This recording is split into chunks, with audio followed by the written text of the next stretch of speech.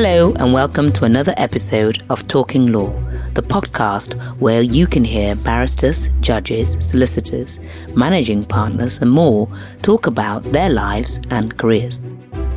I'm Sally Penny, MBE. I'm a barrister at Kenworthy's Chambers in Manchester, the joint Vice Chair of the Association of Women Barristers and the founder of Women in the Law UK. This episode is supported by Elevate, a law company that has a vision where legal and business teams work together to advise great outcomes. Their mission is to provide law departments and law firms with practical ways to improve efficiency, quality and outcomes. Find out more at elevateservices.com. Before today's interview, I wanted to remind you about two of my latest books, Black History is All Our History, and a book I wrote with children in mind, but great for all the family, Where Are You From?, which celebrates Black British history. Both are available now on Amazon. Today I'm talking law in an interview with John Croft, President and co-founder at Elevate, offering legal expertise to clients all over the world. John began by explaining how a relatively short-term working relationship can offer benefits to both lawyers and corporate clients over the traditional method of using an in-house lawyer. If we were talking about a contract and the contract needed to be written and negotiated and finished by the 30th of October, if you can deliver that, does it matter if you're sitting in an office in London or if you're sitting at your kitchen table in Hampshire? Yes. Does it matter if you're male or female, black or white, gay or straight? If the work product, the sort of job to be done is, it's done right and it's on time, what does it matter what you look like? So yes. We looked around and we said, well, kind of what are these other ways of doing this legal work? You mentioned flexible lawyering. So, yes. So rather than working full-time somewhere, the idea, and look around other sectors, you have sort of interim directors, interim finance directors, people you bring in to do a project. You bring consultants in. Why wouldn't you bring a lawyer in if you were doing some M&A just for the 3 months you need to do the project, and then afterwards you don't need them, they don't need you. Yes. So there's flexible lawyering. There's technology as well. I'll sort of probably come back to that because it's a much bigger topic, but is there any work that technology could help support? There's location and the cost benefit that comes with that. So we've got offices in Poland, in India, in the Philippines. Yeah, Hong Kong is one. Hong Kong. Yeah. All over. So you could have the same work done all the way around the 24-hour clock, so you can have sort of follow the sun if you're in a hurry, but also there are cost benefits to doing work in somewhere like India versus New York, for instance. You could get an equal lawyer to do the same work in the same time for a very different price. So there's a kind of a financial benefit to that. And then there was just consulting, which is helping either the general counsel or the partners of the firms figure out how to run their business more efficiently. Yes. It just happens their business is law, but it's a business. Yes, it's lots of people business. And it's got an IT department, and how do you run that more efficiently? So we looked around the legal sector and we thought, if you were in another sector, if you were the CEO of a telecoms business, for instance, and you were trying to deliver your telecoms work more efficiently, you'd probably bring in a consulting firm like McKinsey or Boston Consulting Group or something like that. And they do three things. They bring in a bunch of consultants who would frame what your challenge is and then design a solution for it. Yes. And sometimes the solution is just they will make you more efficient yourselves and they give you a bill for consulting and they go away and they're done. Sometimes, though, they say, the reason we're good at this is we've worked with 10 other telecoms companies, and they've all got the same problem. And we've actually, here at Accenture, we've got a solution for that, and we can actually sell that back to you as a managed service, and that will make you more efficient. So there's consulting, there's managed services, and then there's technology that can either sometimes do the work and sometimes support the work being done. So if you were that CEO, you would go to an Accenture and they would do consulting services and technology. And when we sat down to talk about starting Elevate, we said, if you were that general counsel or that managing partner, there isn't a sort of Accenture for law. I mean, Accenture don't operate in our space. No. So there is nobody you could phone that has got all of those consulting services and technology all for legal. And we thought, is the list of problems that they might be trying to solve sort of never ending and insurmountable? And the answer was no, it's not. I mean, it's a long list, but there was a finite list of things they could be trying to fix. Sure. Can we do this more efficiently? Can we spend less money on that? Could we, so we wrote them all down on a piece of paper. And as I say, you have to remember, and it was 10 years ago now, but you have to remember that before you started, I mean, that we had nothing. So there was no company, there was no customers, there was no revenue, and it was literally, so it was quite daunting. But we thought, if we could build all of that and create this Accenture for law, then we'd be in a very unique situation. So we started building that business. And initially, and it is quite funny, we were doing an internal podcast for our 10th anniversary, and we were trying to remember early day things. And one of the things we did was, because we didn't know how to describe ourselves, because nobody else was doing this. No. And I've always said, if we were building a law firm, like even my mum would know roughly what a law firm, if I said, oh, mum, we're building a law firm, she'd just kind of conceptually know what a law firm does. But it's taken me 5 minutes to tell you what we were setting out to do. And there was no other example. So what is it? It's not a law firm. It's not a law department. It's not a consulting firm. It's not a flexible law. It's not a tech firm, but it's kind of all of these things. So we actually put on our website, we are building Accenture for law, because we didn't know of another way of doing it. And then about 2 years later, Accenture phoned us up and asked us to take it down, of course. So, which we did. So we said, okay, we have to come up with a way of defining this bit of the market. And the phrase we came up with was law company. Yeah. And our thinking was, there will always be law departments, there will always be law firms, but now there are law companies. We like to include all of the providers that just do one of those things as a law company as well. So all of our tech competitors, all of our consulting competitors, all of our service competitors, they might just do one or two of these things. We've been bold. We've set out to do them all, but we look at us all as law companies, and the other important thing was that we didn't set ourselves up to be in competition with the law firms, because I know lots of them thought we were, but that was absolutely not what we were trying to do. We were trying to bring efficiency to the legal ecosystem, and we don't care which side of the fence you're on. We've got the tools to help you be more efficient.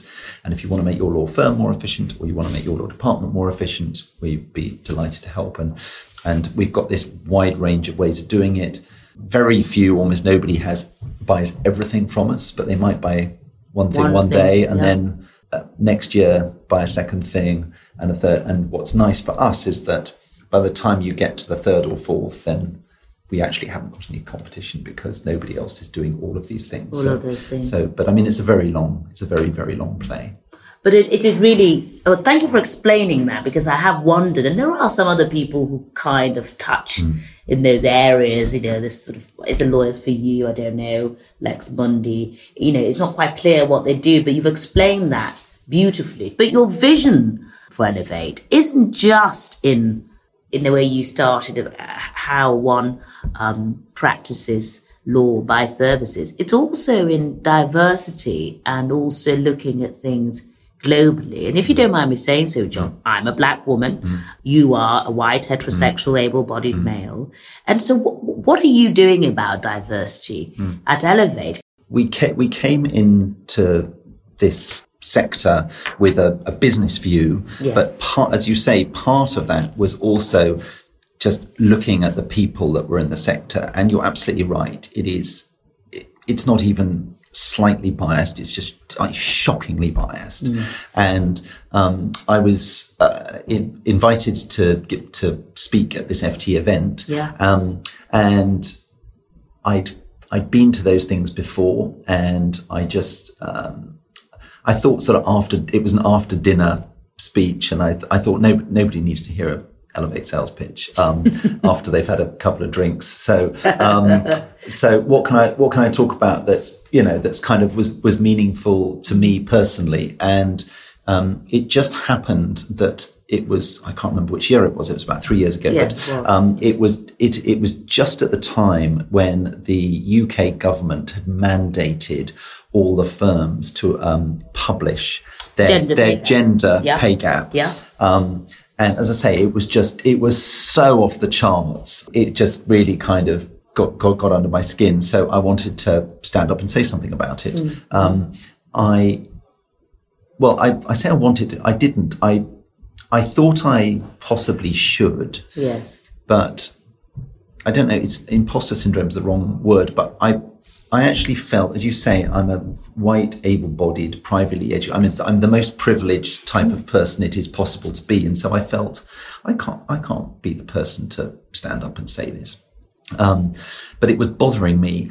And so I spoke to a couple of people, both of whom you know. Yes. I know. One was Denise Nurse. Yes, brilliant. And the other was Sadie at Coro. Yeah. And I met up with each of them separately and asked the same thing. And they both said the same thing to me.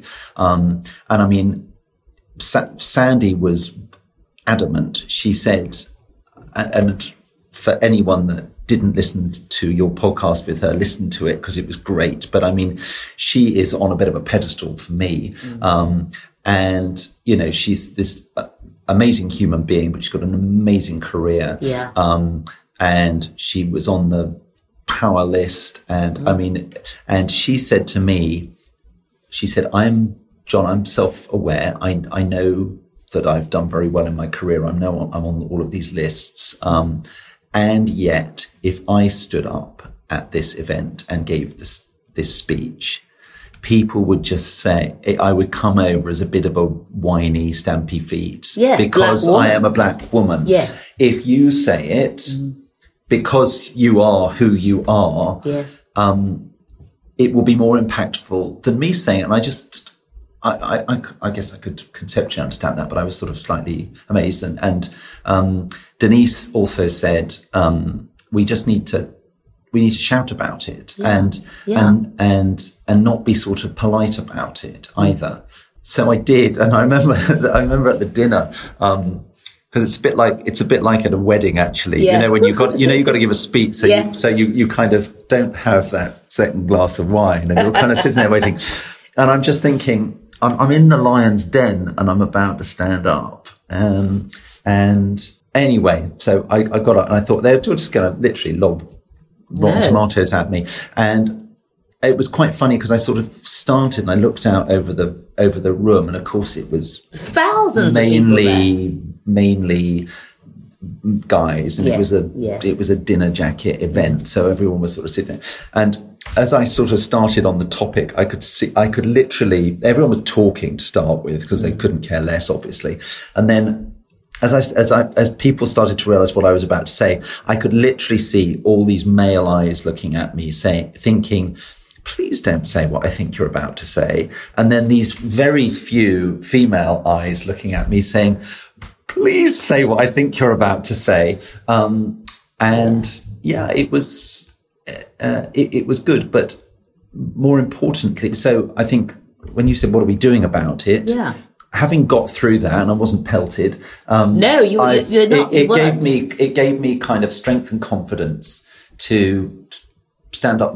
I say be counted, but stand up and keep saying this. Yes. Which I do on behalf of obviously our company, but on behalf of the industry as well. Yeah. I was very flattered when after that there's a group called She Breaks the Law. Yeah. That founded, and they got in touch and asked if I could sort of join their advisory board, which I do. And we kind of try and make a difference, and it's two-pronged. Part of it is because it's the right thing to do.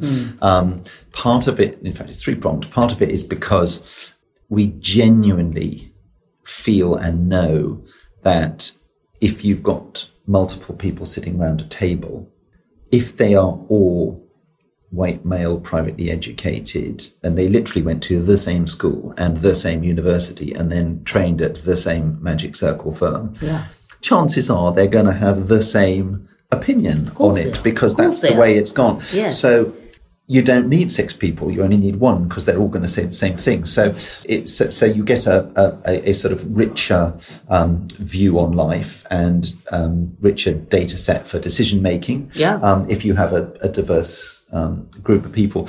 But also it's kind of, it's good for business as well. And so going back to kind of Elevate and what we started, it was looking at the market and saying, look, there appears to be one way of doing this at the moment. We think there's another way of doing it. And as part of the flexibility, as part of where you sit in the world, in the country, is it in an office, is it at home? It's what's in your head that counts. And kind of, if you're good enough, you're old enough. And it doesn't matter what you look like, what your orientation is, what your gender is. No. And so if we could set up an organization where pretty much all of the sort of metrics and everything we're judged on and everything our customers pay us for is an output or an outcome. A couple of things happen.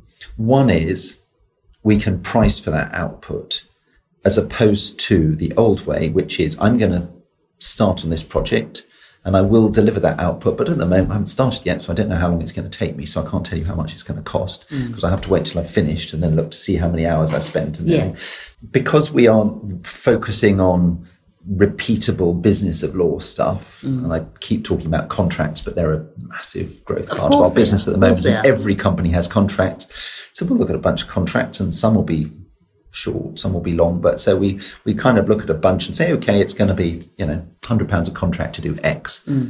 Well, if you've got 50 contracts, before we even start what it's going to cost you for that project. So there's sort of certainty on that. So you now know what we're going to deliver, when we're going to deliver it, and how much it's going to cost you. Now you know that, it's up to us to do the work. And we could rent a big marble building in London EC2. We could hire a bunch of privately educated Oxbridge guys and make them wear dark suits and ties and black shoes and do it that way. There's nothing wrong with that. No, nothing but wrong with that. But we could also have the work done by women, young mums at home who are doing it on their laptop at the kitchen table whilst they're feeding the kids. What do you care? No. So long as the work is done right and on time. So that's what we set out to do from a business point of view. It's combined very nicely with the sort of diversity element. It will not surprise you that for all the challenge and trauma that the last 18 months has thrown at the world because of COVID, actually it's highlighted the way Elevate does work because before then, one of the things that in my sales job, I've over the years been told by people that, you just don't understand. There is only one way of doing this, and the way you're suggesting just couldn't possibly, we couldn't possibly do work at home. I would wager that every partner of every Magic Circle firm in London delighted their clients last year in the way that they have for the last 20 years.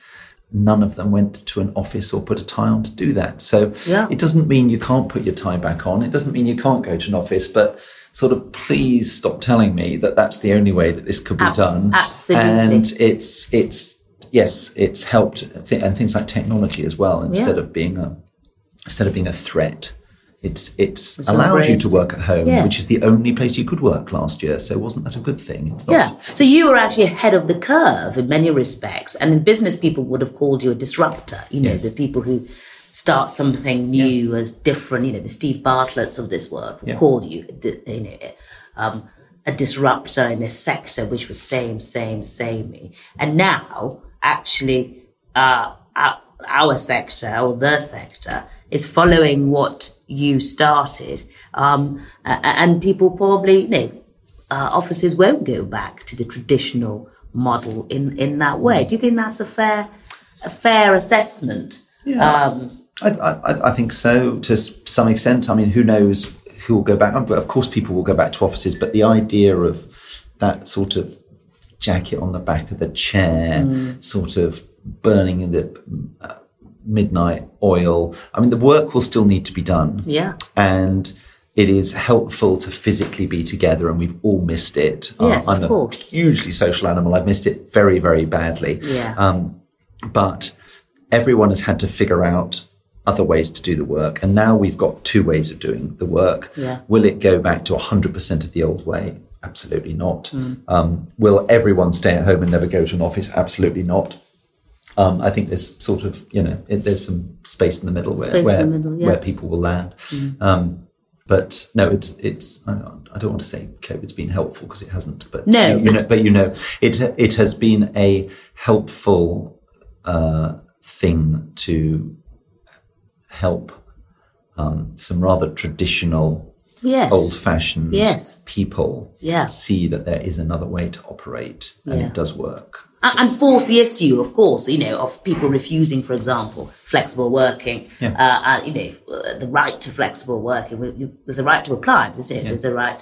There's no automatic right. There's a right to refusal, of course. But it's for some of those issues, and so it's good to hear it. John, I wonder if we could just move on a bit and ask a little bit about what advice would you give to younger people who maybe they're undergrads studying law, or some are doing the LPC, maybe even the bar course, but who are thinking of entering the law, and a bit of guidance, really, maybe 3 tips on how to stay resilient. Because, for some of those younger people, the last 18 months, and I've been very concerned about it, have been hell. And they're worried about opportunities in the law, how to carry on, rejection in training places. So I wondered if you had any kind of guidance, perhaps, any advice for young people.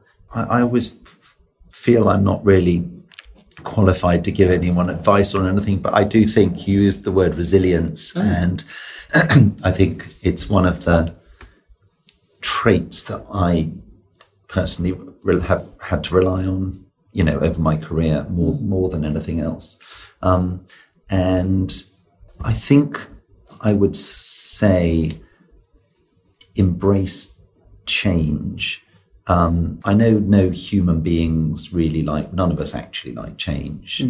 Yes, if you were to ask any of my colleagues, I get grumpy when we get a new app we need to use or something, so yes, I think the law in particular, and I say this because, and I mentioned earlier that sort of velvet rope that I felt earlier in my career.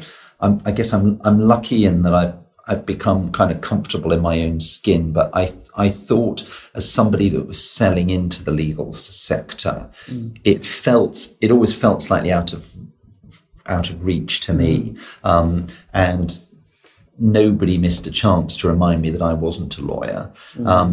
And so I think one of the things I would say is that if you are coming into the law, and again, I'm talking corporate rather than obviously, as a barrister, you have to be, to put your wig on and go into court. But if you're talking about coming into kind of corporate legal, it's a much bigger industry, and I would say industry rather than profession. It is a much bigger industry now than it ever used to be, because there was that velvet rope before. You either got your training contract or you didn't. You either became partner or you didn't, and you were either a lawyer or you weren't. But everything that I've been chatting about today have been examples of there is that lawyer piece of legal work, but there is also a huge technology piece.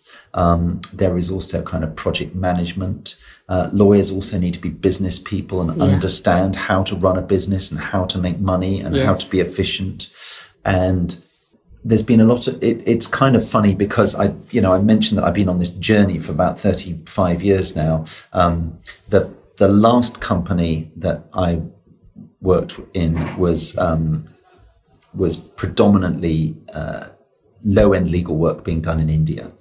And there were a whole bunch of companies at the time that started up doing that. And if you were to read any of the legal press at the time, it was all very sort of hysteria driven. Oh my God, the Indians are going to take your jobs. There won't be any lawyers left in London. All the work's going to India. Well, of course it wasn't. Yeah. But nobody had ever thought of that before. So the idea that with labour arbitrage and time zone capabilities, it was attractive to do a certain amount of work in somewhere like India or the Philippines or Krakow or wherever it was. When that was new, that just seemed hugely threatening. And so the kind of legal establishment literally tried to crush us down and stop it. They came up with every reason it wasn't going to work because they saw it as a threat. We didn't see it as a threat.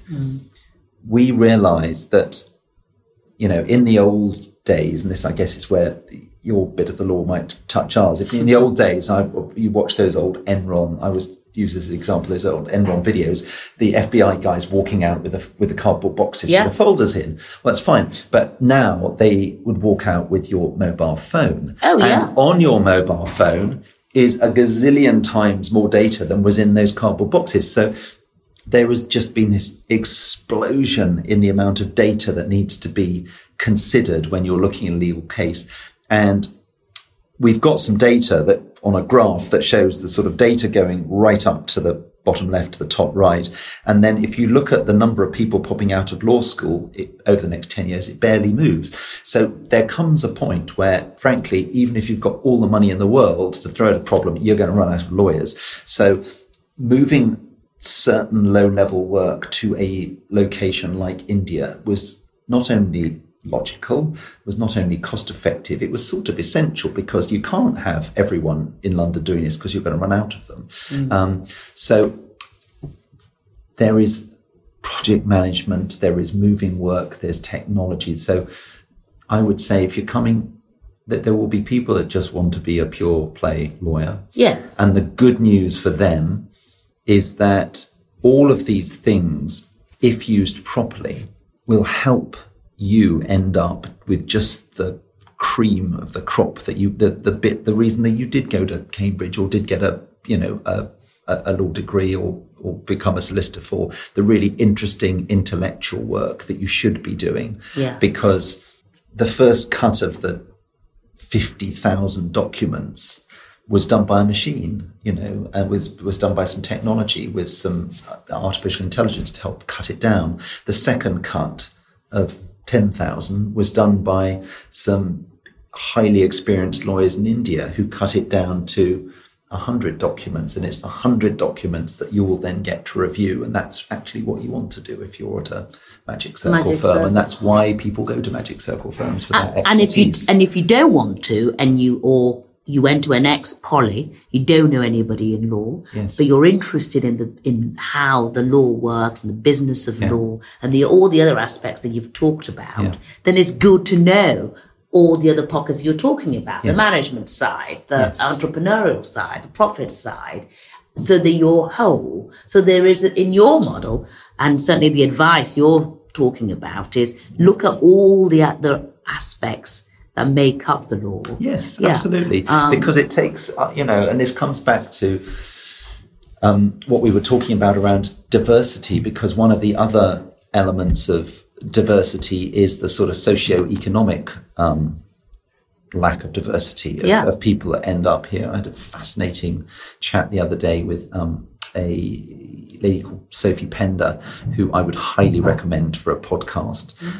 She's founded something called the 93% Club, which represents the 93% is the representation of state educated people in legal. And she has an absolutely fascinating story.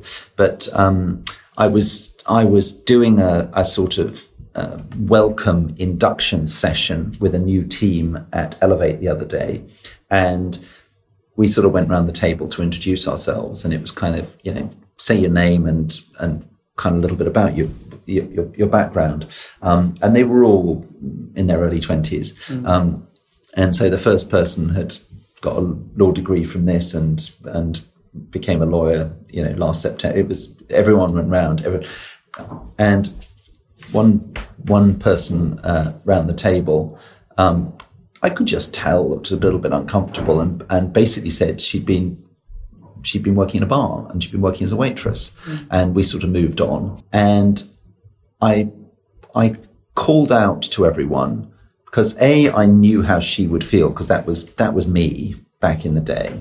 And second of all, there's nothing wrong with being a lawyer. So it was great that the other people all had a law degree, but I did say to everyone, please don't think that just because you've got a law degree that somehow you've got all the answers and this other person hasn't. Yes. Because I can tell you that most of our business is based on looking after our customers and customer service. Yeah. And a lawyer, lots of lawyers I know who are lovely people, can sit in a dark room with the door shut and do very, very clever work. But you put them in front of a customer and get them to give a sharp, succinct answer, or understand when someone's upset, and they just don't have the skill set to do that. Yeah.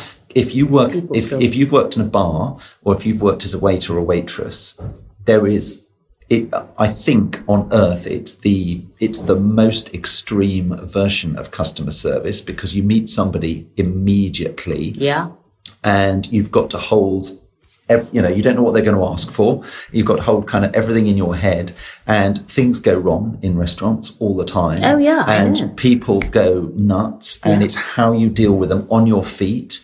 You are the front line. You're not the management. You're the front line provider.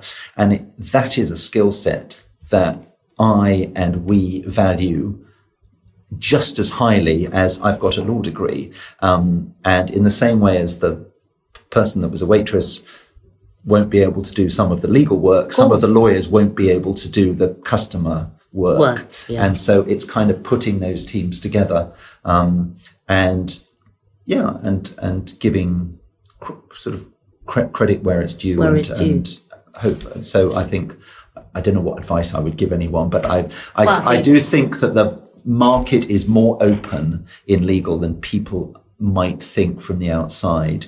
So, please don't think, if you haven't had that very traditional education, that this is not for you. And as I say, I'm not knocking joining law firms as a trainee. That's absolutely fantastic.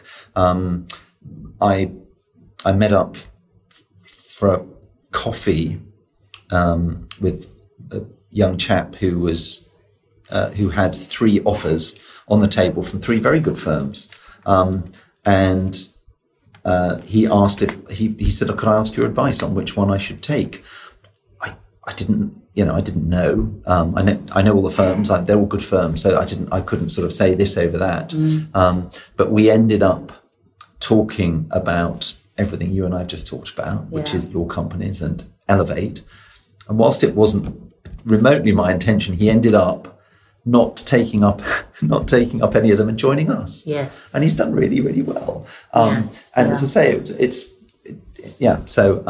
it is interesting, because one of the issues are, if you are from a minority group, and part of that recruitment process is you look at the photographs of the people on the website and the names. There's some research done on that. You're called John, so I don't want to call you out. But there was a time when a significant amount of partners in those firms were Johns. Yes. There were no Sarahs, and there were, no Falukis. I don't know. And so that actually does not attract able, talented young lawyers to go there, because they can't see the progression and they can't see the retention, and the attrition rates are poor. But if there is a third way or another way, which is forward thinking, and I described you before as a WAM, a white heterosexual able-bodied male, because I think allies need to come in different shapes and sizes and need to believe in diversity and pragmatic. So we do need both hands to drive change. I always say this, change requires a left and right hand to drive forward change. So it's good to see what you're doing, and the advice that you've been giving is really helpful. But looking at you, John, because we're in person, hooray. Yes. You're kind of slick. I'm thinking suits in my mind, right? I'm kind of meeting you and thinking, wow, this is like, Harvey Specter off duty here. But I want to ask you about maybe, your inspirations in your own life, whether it's a favorite book or whether you've got a favorite fictional lawyer in mind. But, where does your inspiration come from? And, and your Harvey Specter of duty, because, you believe in other ways of working, right? So that's why probably you don't need to put a tie on for me. But I wonder if you could share some of that with me. Where does your inspiration come from? Is it a book? And if it is, what is your favorite book? And whether you've got a favorite fictional lawyer. That is hysterical. I don't know if you were put up to this. No, it's my podcast. But my favourite fictional character is Harvey Specter. Harvey Specter. I know. Yes. I know. I'm getting old, aren't I? So predictable, aren't I? I know. That was fun. Oh, you didn't even know that was coming. No, I had no idea. No, I think I wanted to be, when I was at school, I didn't want to be a lawyer. I'm not very, I'm not remotely academic. So that, I felt rather sort of, I was threatened, but I actually went to a very, very, academic school. So everyone I was at school with was so much more, booky than I was, that I was the sort of outcast and I was always bottom of the class. And I sort of thought I was rather stupid.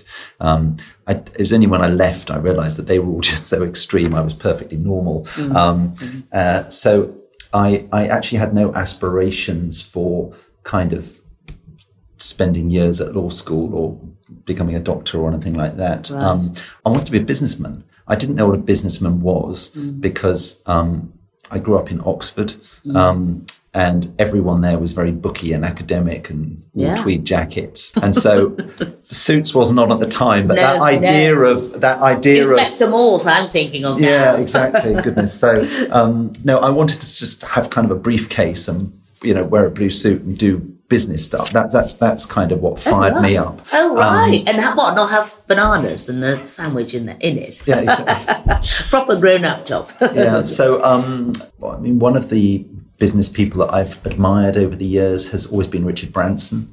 And my reason for doing that is he, like me, is not a sort of intellectual academic. No. He left school early. He's dyslexic. Yes. Yeah. And he has approached industries like the airline industry, where at the time, British Airways, there was sort of if you wanted to go to New York, there was kind of one way of doing it. And it was the old school establishment way.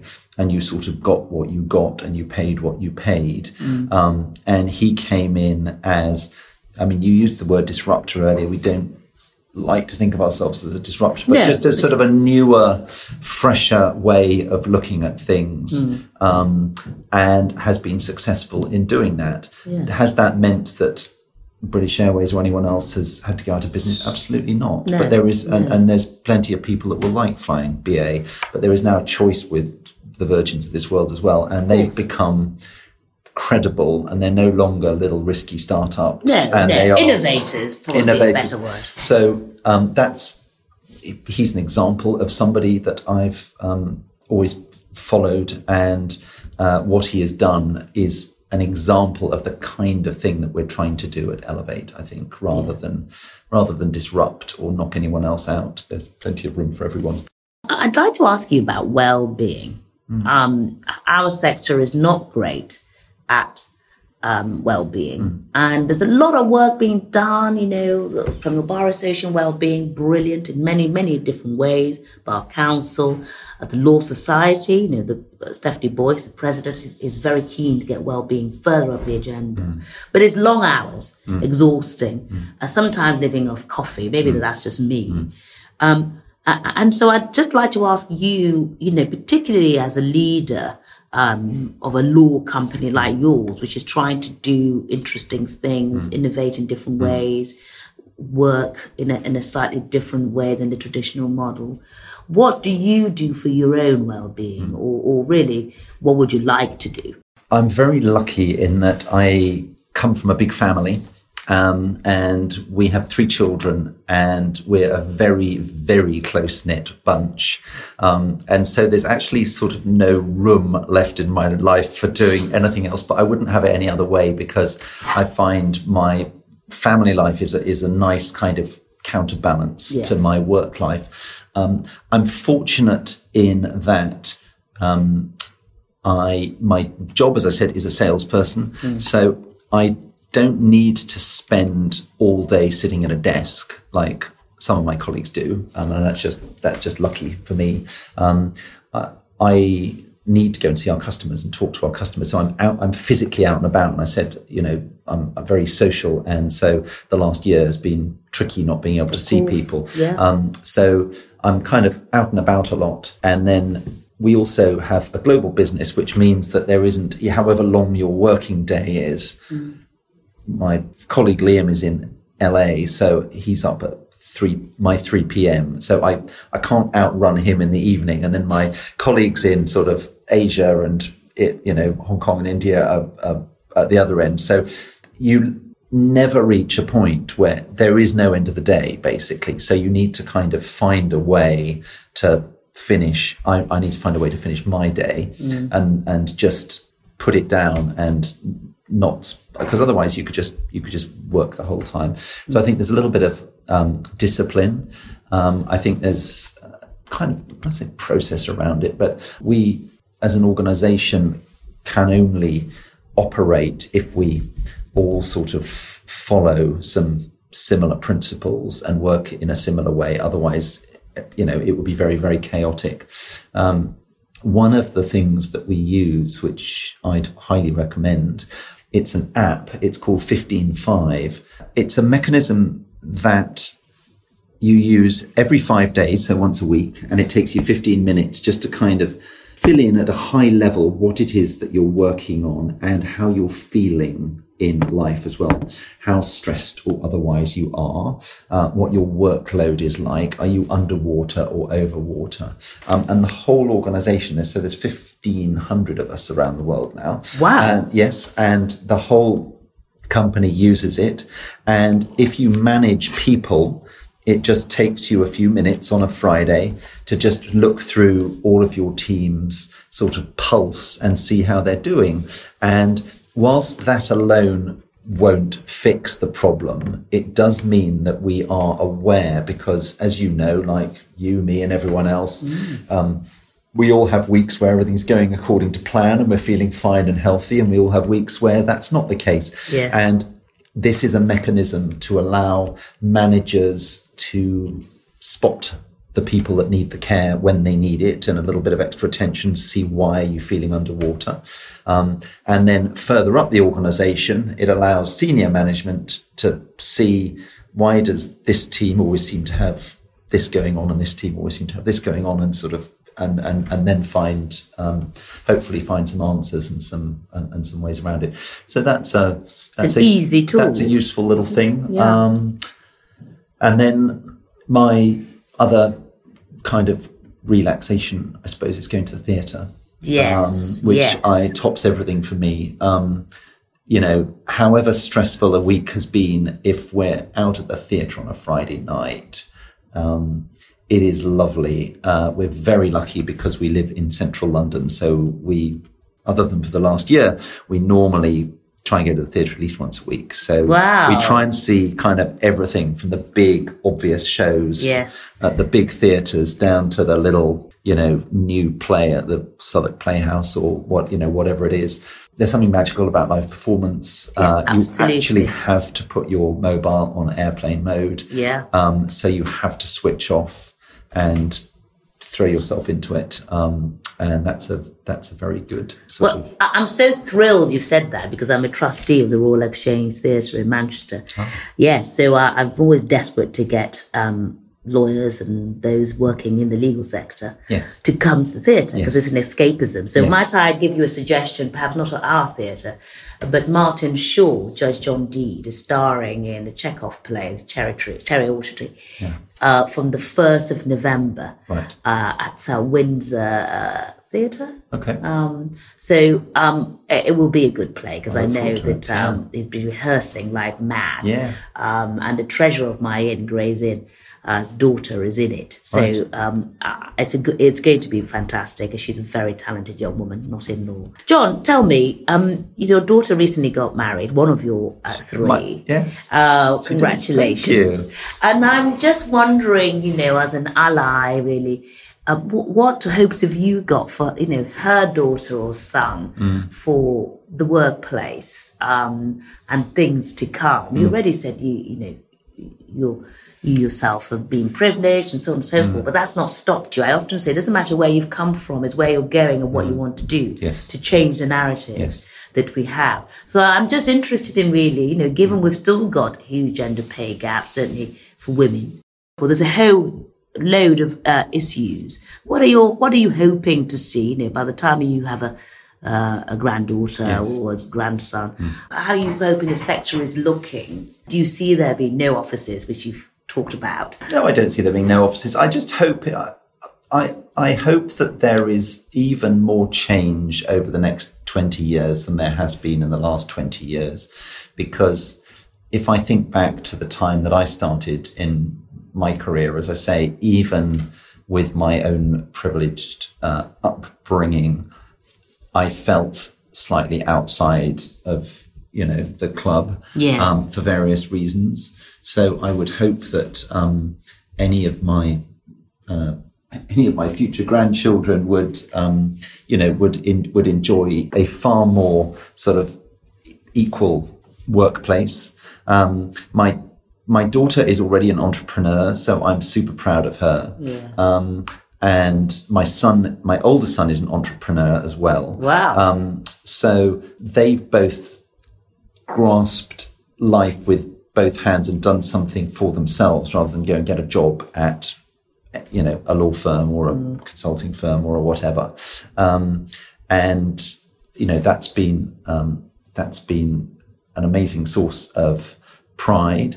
Yeah. I think what it's highlighted is that whilst they both have had a traditional education, one of the things I feel strongly about is that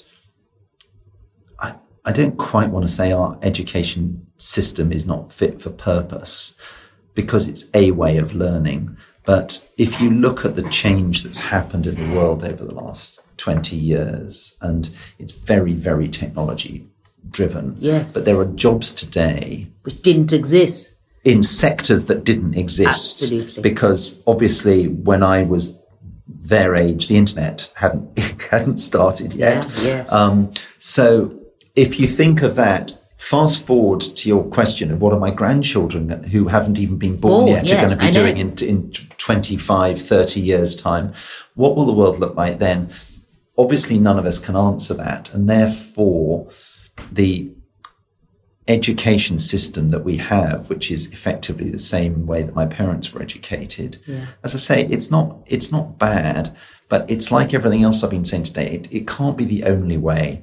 And so I hope that they're brought up in a way that allows them to build a skill set and become the people they want to be, and that there is a work environment that values them for those things, rather than this slightly cookie cutter system we have at the moment, which again I say because I personally fell outside of it. I was being judged by whether or not you got the grades on and the one marks. particular hour in June in a silent room in the school hall, I could remember and write down some things I'd been told a few months ago that just didn't interest me in the slightest. So guess what? I didn't do very well. But I'm personally lucky in that I found something that fires me up in life. That I'm very passionate about. And I've just sort of, I can't remember, was it resilience or tenacity, but I've just kind of kept at it. And finally, here we are, and we've got this amazing company, and people are sort of saying, that maybe there is another way of doing these things. So for all of those reasons, I would hope that in the workplace, but before then in their education, our next generations of children and grandchildren would, see some change in all of that. Absolutely. I think you're spot on. And I mean, the education system is a whole other conversation, isn't it? And legal apprenticeships. Well, John, we're coming to the end of our time together. Gosh, we could carry on all day, couldn't we? It's so interesting talking to you and seeing your vision and kind of, how you thrived. I wonder what's next. Elevate acquired Hailbury Law, which was set up by Denise Nurse and Janvi Patel, fantastic law firm, two best friends, and you're doing wonderful things. Yeah. You've got, as you've said, 1,500 staff globally, or colleagues. So you're doing wonderfully well, but I'm just wondering what's next for you? Someone asked me the same question about a week ago. I know, sorry. And the answer I gave, which you might think is a rather odd answer, was I want us to become boring. And what I mean is that our journey so far has been sort of smashing glass ceilings and doing new stuff. And whilst I obviously hope and know that we will continue to evolve, I don't think it needs to be this dramatic going forward. We've kind of proven a point. It doesn't have to be just this way. There is another way. Yeah. I'm delighted to say that the number of people that are, I said earlier that the establishment was trying to stop us. They haven't. We're here. There are other big players. The big four have all sort of jumped into this space as well. So it's now a thing. Yeah. And you can't keep on sort of coming up with brand new, crazy, looked at the time like crazy new ways of doing things. So I would like us just to become a bigger, more established, trusted. I would like people to stop when you go to conferences and listen to these fireside chats on panels of, do you think this is, do you think there's any future? Do you think this is a thing? I think we all know it's a thing now. So I hope that Elevate will just continue to grow. And we've got this broad range of offerings, and I hope that our existing customers will work with us more and more. And then I hope that, new customers will come along. But I don't think we need to keep looking for new things to do. I think there is I don't know what the number is. It's a huge number. Mark Cohen says it's $1 trillion market. It doesn't matter. It's just doesn't matter what the number is. It's a huge market. So there's plenty for us, plenty for everyone else, plenty for the law firms, plenty for the law departments.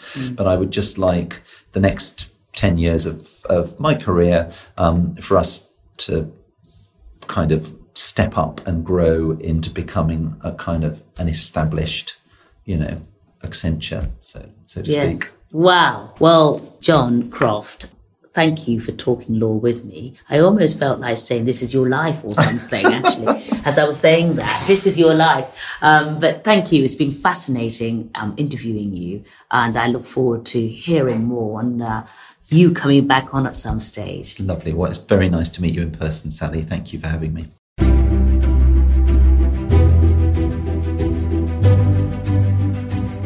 A big thank you to John Croft for talking law with me, Sally Penny, MBE. And thanks again to Elevate for supporting this episode. Do visit elevateservices.com to find out more. If you would like to support Talking Law, then please get in touch. You can find me on Twitter @SallyPenny1 or search for Sally Penny or Women in the Law UK on LinkedIn or Instagram.